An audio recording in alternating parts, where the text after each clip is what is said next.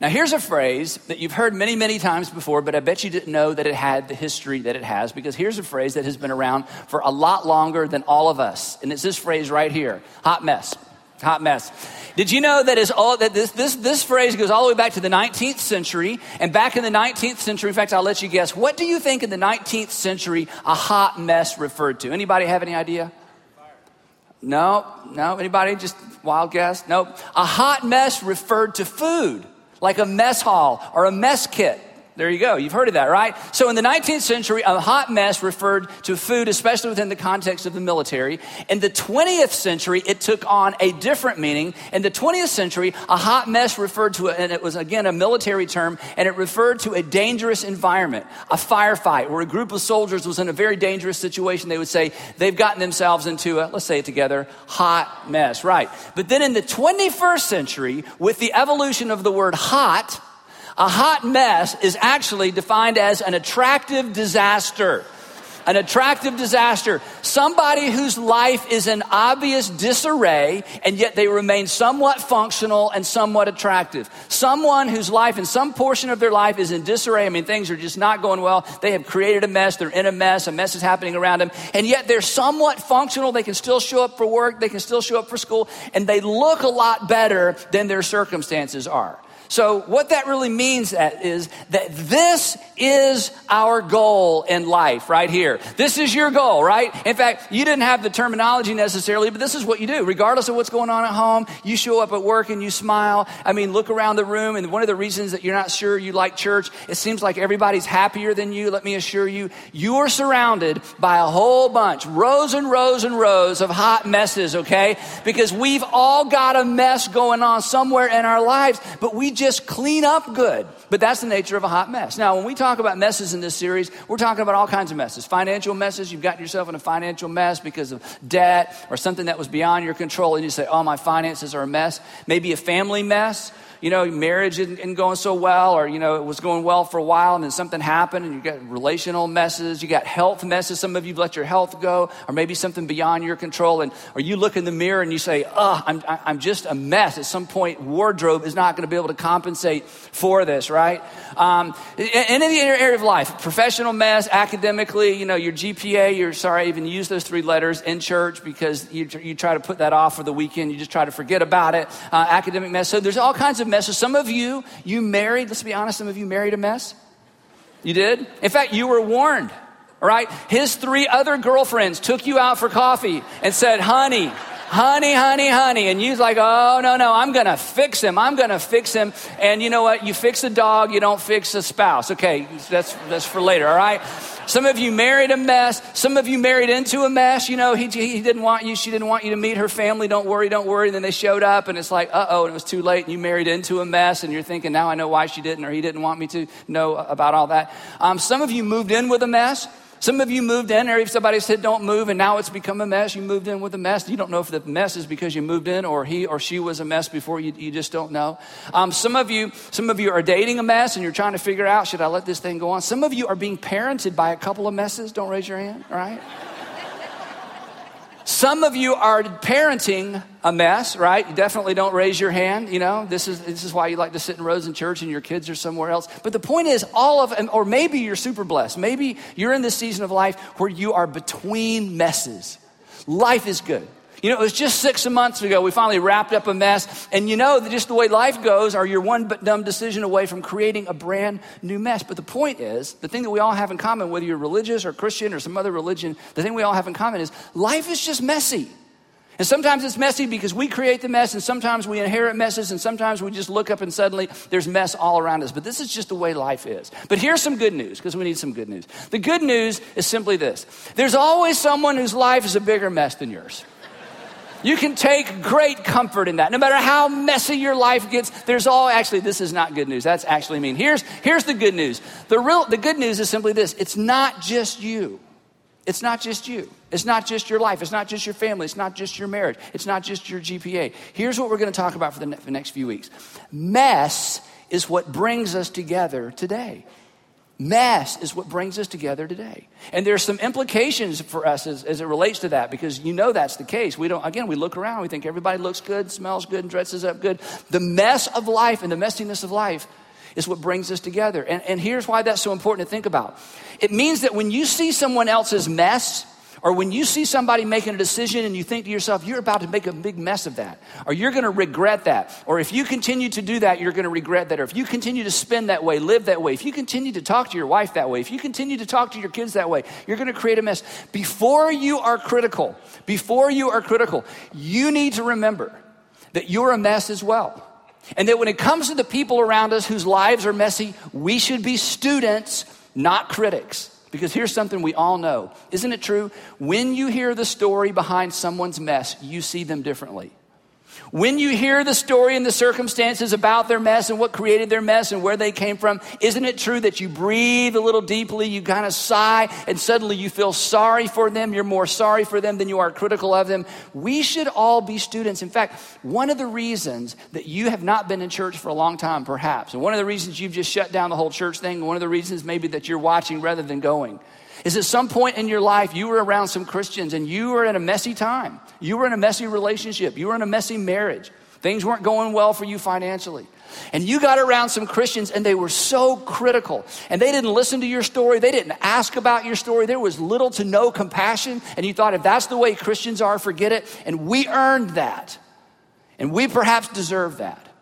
But as we explore this topic together and as we look at what Jesus had to say, we're going to discover that we should be students rather than critics when it comes to other people, because we've all been a mess. We're all one dumb decision away, or we're a dumb decision that somebody else is going to make away from our next mess. It's what Jesus meant when he said this. Remember this? He said, yank the plank. Yank the plank. That's not a direct quote, but it's a summary. Yank the plank. Remember that? He said, look, before you get all amped up about the mess that somebody else has made of their life, go look in the mirror. And when you go look in the mirror, do a little history lesson. Because that person in the mirror has some messes in their past. So be careful how you judge other people. The other reason this is so important is because sometimes you make a mess that you can't get out of by yourself. It's a reminder that we really, really, really need each other. Because we've all been in holes that were so deep, we looked up and we realized, you know what, I realized I dug my own hole, but I cannot get out of this by myself. And if you've ever had somebody step in and assist you when you'd made a mess, or your life was upside down, or you had a mess on your hands, it's a reminder that that's to be our response to people when we realize and discover their mess. Imagine where the church would be today. Imagine where Christians would be today. Imagine the reputation of the church if we'd just gotten that one thing correct. Now, here's something that Christians believe as it relates to the mess. Here's something that Christians believe. The Christians believe, and this is so powerful, we're going to talk about this a little bit more next week. Christians believe that the mess that brings us together is the mess that brought God near. The mess that brings us together, the thing that we have in common, is actually the mess that brought God near. For God so loved the mess.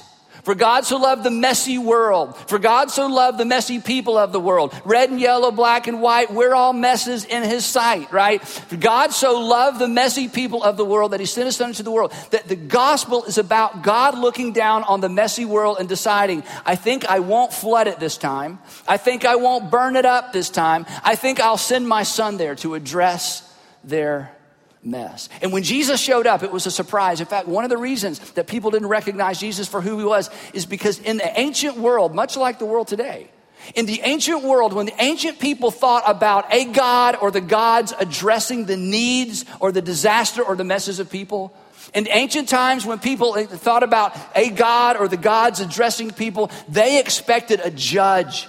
They expected punishment. They expected lightning bolts. They expected Judge Judy. They expected criticism. They expected a God that was going to get in their face and punish them and never even ask about their story. They expected all the worst. And when Jesus showed up, Jesus introduced a word into the messes of the world that was so unusual. It was so astounding. It was so otherworld. It was so unexpected. He introduced the word grace.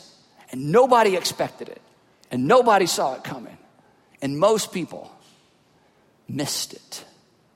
So if your life is a mess, if you're a hot mess, you got a mess in one part of your life, but you're trying to look good and stay functional, we get that.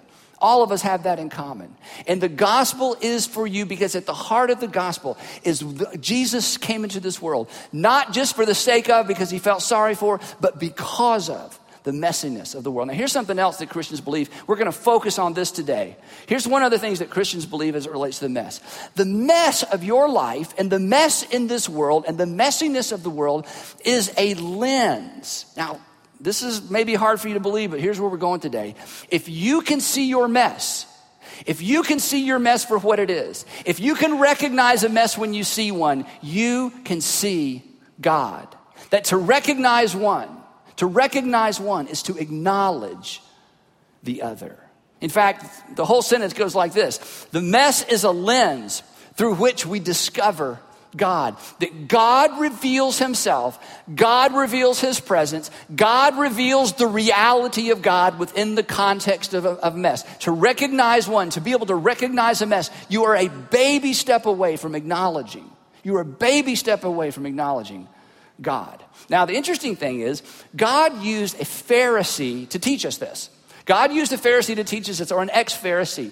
The Apostle Paul steps onto the pages of history, not as an apostle, not as a good person, not as a Christian person, not as a Bible writer. The Apostle Paul steps onto the pages of history as a man who was a one-man wrecking machine, and his mission in life was to destroy the church because he saw the church as a knockoff of Judaism, and he was a good Jewish boy, and we're going to stop this cult called the Way because they're trying to hijack Judaism and take it in some crazy direction around some crucified, Nazarene who really had nothing good to say and nothing helpful to say and distorted the law in the temple. So the Apostle Paul decided to shut down the local church. Well, and as you probably know, has heard the story, God got his attention, and the Apostle Paul, who was very educated, very connected, had studied at all the best schools, knew all the languages, he becomes a fanatic Christian, a fanatic Jesus follower. And so he begins creating churches around the Mediterranean realm. And as he does, as you probably know, he began to write letters to those churches to encourage them in their faith. And these letters were collected because they were so extraordinarily valuable. They were collected, they were copied, and they're part of our New Testament today. So the Apostle Paul, because he's a brainiac, he's a real brainiac, he goes into all kinds of extraordinary minutia and detail explaining these high-level theological concepts. And he's the person that addresses and introduces this idea that it is actually our messes. It is our inability to keep God's law. It's the fact that we know we mess up from time to time that is the portal or the window or the lens through which we actually discover the presence of God. Here's how he says it. And I'll try to break it down because he's out there a little bit. Smart guy. He says this, Romans chapter 3. Now we know that whatever the law says, it says to those who are under the law. This is just a fancy way of saying, if you're under a law, the law is over you. Or if there is a law that is over you, it's because you are under it. You got that? If you're an American citizen, you are under the Constitution, and the Constitution is over you. If you sign up to go to a university, when you sign a contract to go to that university, the university rules apply to you, and you are under those rules because the university is over you. Now, I do not have to obey the rules of your university because I never got under those rules to begin with. So the Apostle Paul says that whatever law you're under, that law is over you, and he's talking specifically about the law of God. And let me sort of tease that out for you. The law of God within this context can be several things. If you're a good Jewish person, if you're an Orthodox Jew, it would be the actual law of God as found in the Old Testament. If you're a Christian, it would be the law of Jesus. And the law of Jesus is you treat other people the way that God through Jesus has treated you. That's the law or the commandment of Jesus. But let's make it broader than that. It can be as broad as the law of your conscience. That there are things that you just intuitively know you should do and you should not do. You are under the law of your conscience. You feel accountable to the law of your conscience. It's over you and you are under it. Now, the interesting thing is this. This is something else we all have in common.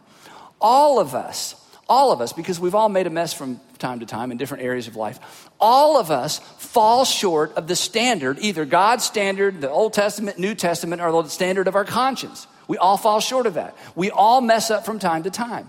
And when we mess up, And when somebody catches us messing up, whether it's a parent or someone we work for, a husband, a wife, whoever it might be, when we know we're busted, we either say or we think, here's the thing that we retreat to. We've said it 1,000 times, heard it 1,000 times. We generally smile when we say it. We say, but nobody's perfect. But nobody's perfect. Mom, nobody's perfect. What do you expect me to be, the perfect child? You expect me to be the perfect employee? Okay, so I didn't turn it in once, but I normally turn it in. Nobody's perfect. When you acknowledge this is so big. This is what the Apostle Paul's leaning toward. When you acknowledge this, you are saying something perhaps you don't know that you're saying, and you're acknowledging something that is so big and transformational that most people miss it. Because when you acknowledge that you're not perfect, or when you say or think, well, of course I messed up, and yeah, I did it again, and yeah, I couldn't break away, and yeah, I've been trying and trying, but nobody's perfect. When you say that, you are saying that there's a perfect that nobody is. You're saying that there is a law, there is a formula, there is a morality, there's an ethics, there's a something that you don't live up to. It exists, you know it exists, and you fall short. Whenever you acknowledge no one's perfect and I'm not perfect, you're acknowledging there's a perfect that I am not. And there's a subtle sense of accountability to something that is over you and beyond you. Paul goes on, he says this. Now we know that whatever the law says, it says to those who are under the law, so that, what's the purpose of that? Is the purpose that we can all be good people and perfect people and get more perfecter? He says no. So that every mouth may be silenced, and this is all of us, it's an all skate, that the whole world, everybody in the world, that the whole world would be held accountable to God. God can be your Old Testament. God can be the New Testament if you're a Christian. God could be your conscience. God could be your heart. Paul says this, that there is a law that we are all aware of in some specific way or some general way. We all know that we fall short. We all sort of feel accountable. But Paul says this, here's some good news. The point of that struggle, the point of that sense of guilt, the point of that tension isn't so that you will be perfect. It's not that you would feel so bad that one day you would finally perfect yourself. He says that's not the point at all. The point of the law, the point of the struggle, the point of the mess, the point of the tension is that you would be silenced, that I would be silenced. And when I'm about to look at you and be critical of you, I would be silenced because I fall short as well. And when you're tempted to look at me and be critical of my mess, you would be silenced. For you would be aware that at once upon a time, or maybe in the near future, you would be a mess as well, that every mouth may be silenced and the whole world held accountable to God, that nobody has room to talk. We are all accountable to the source of the law we fall short of, whether it's God, our conscience, or just those inconvenient oughts. This is why Jesus says, before you judge somebody else, you better look in the mirror. And when you look in the mirror, you're going to go silent because the whole world is held accountable to God. And then he says this, therefore, no one will be declared righteous in God's sight by the works of the law. In other words, you'll never be so good that God says you're good enough. Because once you fall once, you fail once. It's easy to do better from this point on, but what do you do about all the times in the past, right? I mean, we all have experienced that relationally. But here's his point. No one is declared righteous by the works of the law. Look at this. This is amazing. Rather, through the law, whether it's God's law, the law of your conscience, the law of the oughts, whatever it is that you believe that you're under, that's over you. Through the law, we become conscious of our sin or our failure. That the laws make us conscious of the things that we don't do. It's one of the reasons you don't like church, perhaps. It's one of the reasons that you quit going to church, perhaps. It's because nobody likes to be reminded of the fact that they don't measure up. Nobody likes to be reminded of the fact that they're not what they ought to be. But there's no way to escape it. So when I read the scriptures, because I'm a Christian, when I read the New Testament, I'm reminded I just don't love my neighbors consistently. I'm reminded that I don't forgive quick enough. I'm reminded that I'm not everything I ought to be for the people I love the most. I'm reminded because the scripture, the law of God is a mirror and it's a reminder. So let me ask you a question, and this is uncomfortable. What does the law that you're under, whatever that is, it could be scripture, it could be the Old Testament, New Testament, another religion, it may just be your conscience. What does the law that you're under remind you that you're not?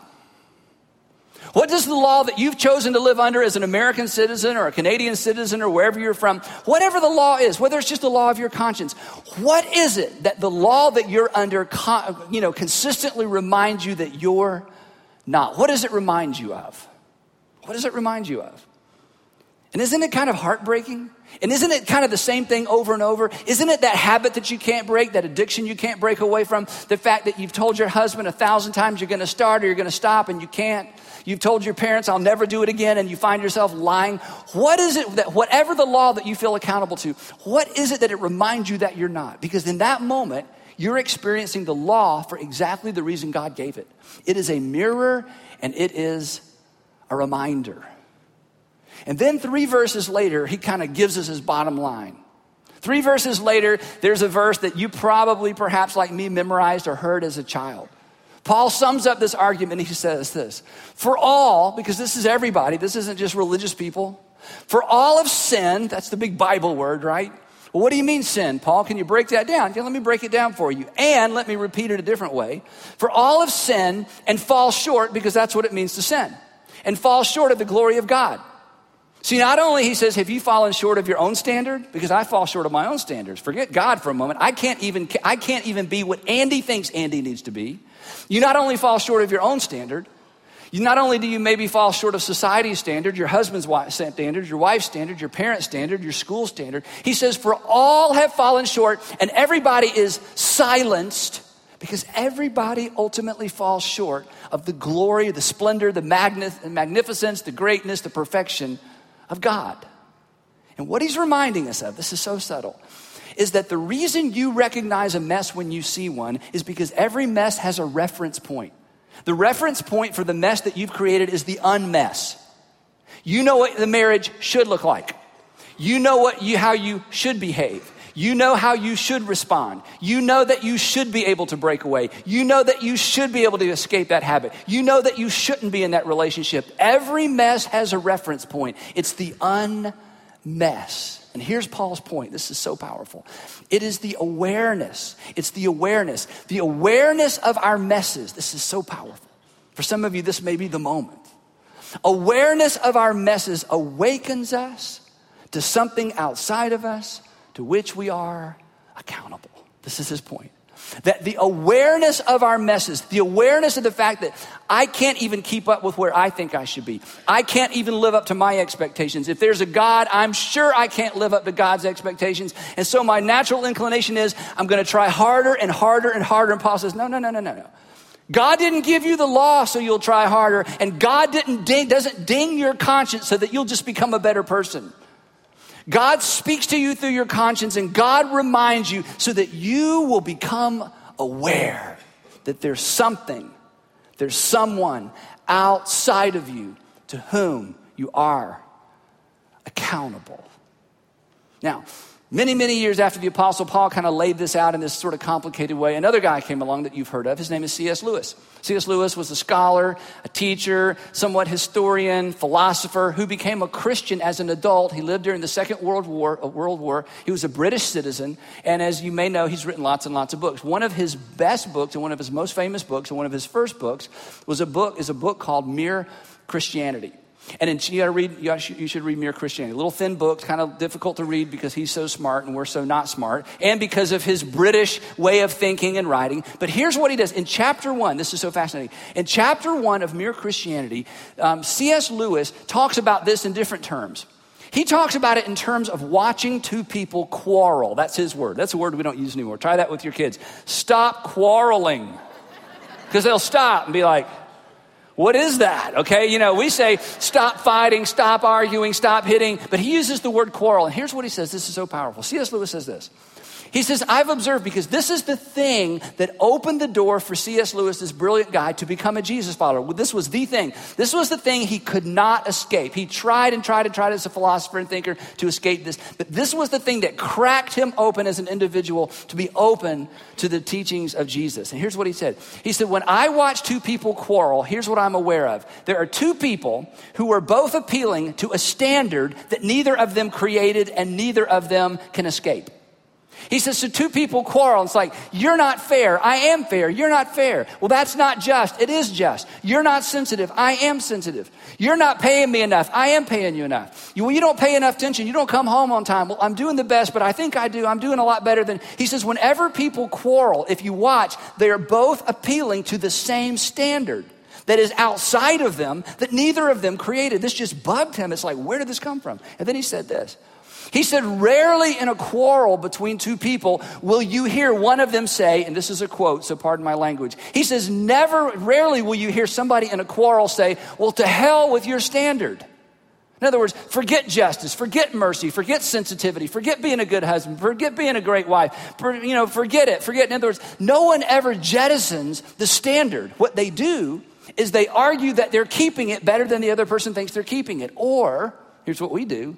We argue that there's a good reason why we fall short.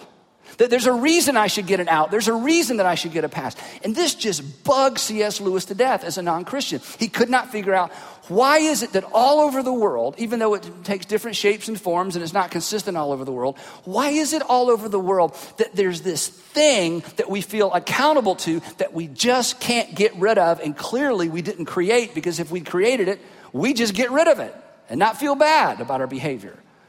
And in the first chapter of Mere Christianity, here's what he writes. This is so powerful. He says, the law of gravity tells you what stones do if you drop them. The law of gravity tells you, the natural law of gravity tells you what a stone does when you drop it. And then he goes on later in the book and talks about all the natural laws and how all the natural laws make the universe predictable. It's why, a pilot can do the same thing time after time after time in a jet or an airplane and make the plane fly, because the laws of nature are predictable. It's why if you play golf, it's why you can get better and better and better, because gravity doesn't shift every 30 minutes and change the way that you hit the ball. In other words, whether it's sports, flight, so many things, the laws of nature are predictable, they're observable. He says, so everybody knows when you drop a stone what's going to happen. But look what he says next. He says, but the laws of human nature, or the law of human nature, tells you what human beings ought to do and do not. The law of human nature says that if you're kind and if you're gentle and you're good to people, that makes things go better. That if you eat right, things go better. That if you refuse to become addicted to anything, things go better. In other words, we know what the laws of human nature are, or the things that would make humanity do better.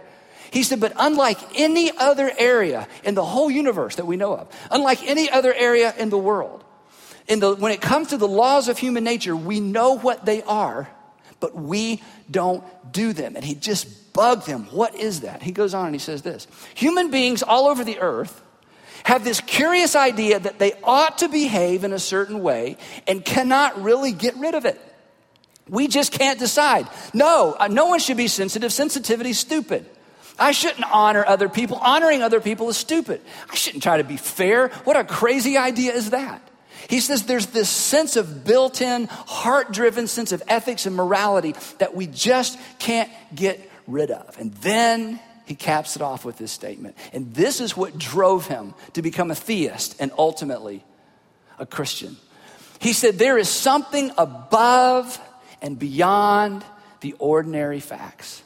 There is something above and beyond the ordinary facts of men's behavior, and yet quite definitely real. It's not something that we imagine. A real law, which none of us made. We didn't create it, but which we find, I love this phrase, pressing on us. Now don't miss this. Look up here. Here's what he's saying. It's so powerful. This is what Paul was saying. This is what every single person listening and every person in all of our rooms, this is what we've all experienced. C.S. Lewis says, we have all felt the pressure of conscience, the pressure of ought. The Apostle Paul says, C.S. Lewis says, I want to convince you of this, that pressure is the gracious presence of God. And that pressure that we can't escape, that is universal in every single culture, is not God pressing us so that we will be better people. It's God pressing us so that we would acknowledge and recognize God. That our mouths would be silenced And we'd realize there is a law, there is a standard that we cannot attain and we cannot maintain consistently, and that all the universe and all the people in the whole earth are silenced in the presence of God. Once we acknowledge, as I said earlier, once we acknowledge our messes, we are a baby step away from acknowledging God. Once we acknowledge, I've made a mess of that relationship. I've made a mess of my finances. I've made a mess of my health. Once we acknowledge the mess, once we're aware, once we become aware, once we realize, once we acknowledge that we fall short of our own standard, if there's a God, certainly God's standards, once we acknowledge the mess, we are a baby step, you are an inch away from acknowledging God. This is what broke C.S. Lewis open. This is what has broken open and created the faith for so many adults. When they understand that pressure is not a pressure from God to just be a better person. It's a reminder that there is a God that is pressing on you, that wants you to be aware of his presence. Isn't that powerful? You know what it means? It means that while you're wrestling with the mess that you're wrestling with, and we're going to talk about some of those messes, it's while you're grappling with the situation that just doesn't seem to be any end in sight. It just seems to be mess after mess after mess after mess. It is a reminder that there is a God that is above and beyond the mess. There is a standard against which all messes are measured. There is an unmess. No one's perfect because there is a perfect that no one is. And it is the pathway, it's the portal, it's the channel, it's the window, it's the lens to begin to understand the presence, the power of your Heavenly Father. Isn't that amazing? But today, that's kind of heady. That's kind of out there. Today, I want to land with something a little more practical, okay? The moral of the story today, kind of backing up a little bit. The moral of the story today is simply this. We all have something in common. The mess. Religious, non-religious, Christian, non-Christian, some other religions. What we all have in common is the mess. And the reason this is significant for this week as we launch into this series is simply this. This means that you have something in common with the person you despise the most. This means you have something in common with the group that you despise the most. You know, the fill in the blanks. I don't like the blanks. I don't like people who blank. I don't like men who always blank. I don't like women when they blank. I don't like this category of people. Whoever that category is for you, I've got some good news.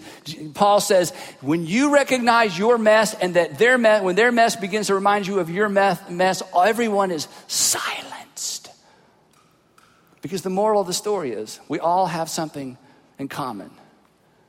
The mess. We all fall short of our own standards. If there's a God's standards. In fact, we fall short of one another's standards. So this week, I want you to try something, okay? This is kind of weird.